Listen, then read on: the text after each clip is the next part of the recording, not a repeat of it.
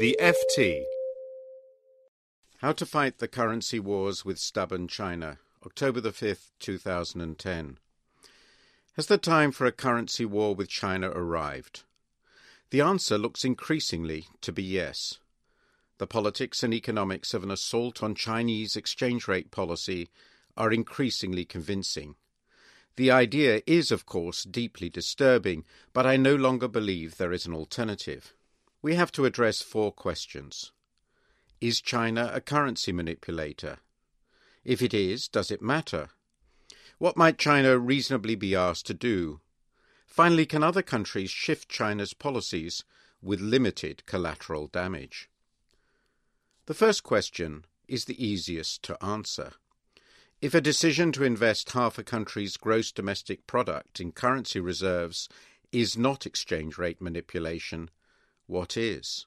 Moreover, by sterilizing the monetary effects, the Chinese government has also thwarted the mechanism of adjustment in a fixed exchange rate regime, which was explained by the great Scottish philosopher David Hume in the 18th century. Now turn to the second question. Does this matter?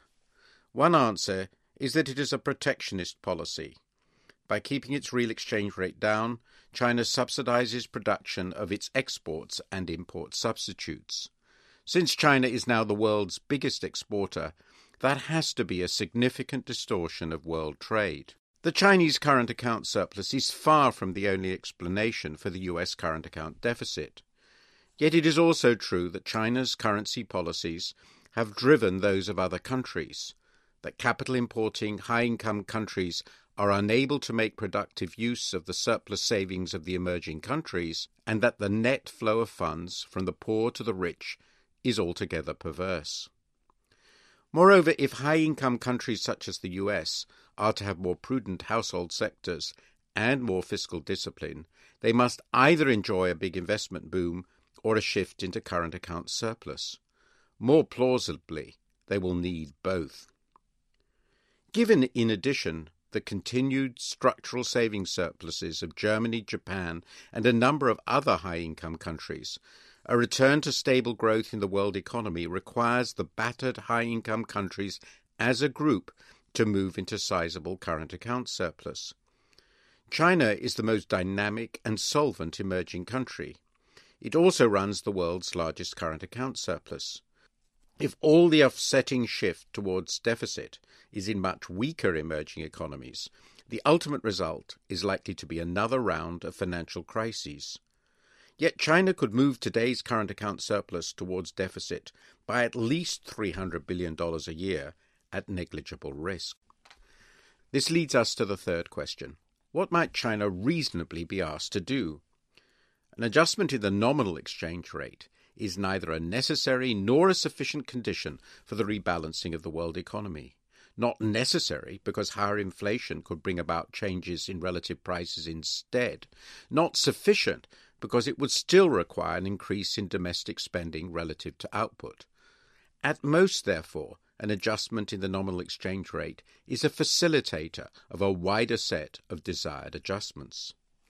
Thus, the menu of possible options for the Chinese authorities could include a cap on the intervention, an end to sterilization of the monetary consequences, and targets for real domestic demand, household consumption, and the current account.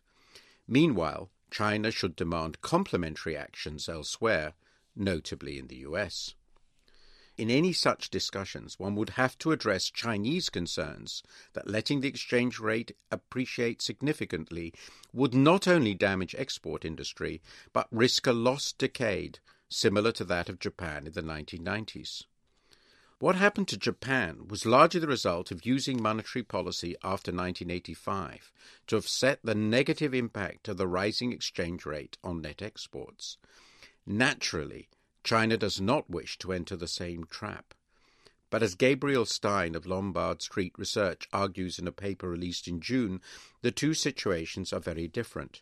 China has far greater potential for fast growth than Japan did in the late 1980s, because Japan's GDP per head at purchasing power parity was already quite close to that of the US, while China's is still less than a fifth.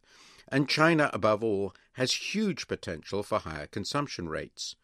Aggressive credit expansion is a dangerous way to achieve a permanent rise in domestic spending relative to output. That will also require structural changes in the economy. But these are very much in the interest of the Chinese people. This leads to the final question. How might China be cajoled or coerced into changing its policies? Negotiation remains a hope. The rest of the group of 20 leading countries should unite in calling for these changes. But if negotiation continues to fail, alternatives must be considered. Import surcharges are one possibility. Fred Bergston of Washington's Peterson Institute called for countervailing currency intervention in the FT this week, and Daniel Gross of the Centre for European Policy Studies in Brussels recommends capital account reciprocity. Affected countries could prevent other countries from purchasing their financial instruments unless the latter offered reciprocal access to their financial markets. This idea would also make the Bergston plan more effective. I find ideas for intervention in capital markets far more attractive than those involving action against trade, as the US House of Representatives proposed last week. First, action on trade would have to be discriminatory. There is no reason to attack all imports merely to change Chinese behavior. But this would almost certainly be a violation of the rules of the World Trade Organization. A trade war would be very dangerous. Insisting that China stop purchasing the liabilities of other countries so long as it operates tight controls on capital inflows is instead direct and proportionate, and above all moves the world towards market opening. Some fear that a cessation of Chinese purchases of US government bonds would lead to a collapse. Nothing is less likely given the massive financial surpluses of the private sectors of the world and the continuing role of the dollar. If it weakened the dollar, however, that will be helpful, not damaging. The post-crisis world economy will not work so long as its most dynamic economy is also its largest capital exporter. Moreover, China has insured itself to a vastly more than adequate extent. Adopting a set of policies that would turn China into a net importer would benefit both its own people and the rest of the world. The time has come to move beyond rhetoric. Action is urgent. For more downloads, go to ft.com/podcasts.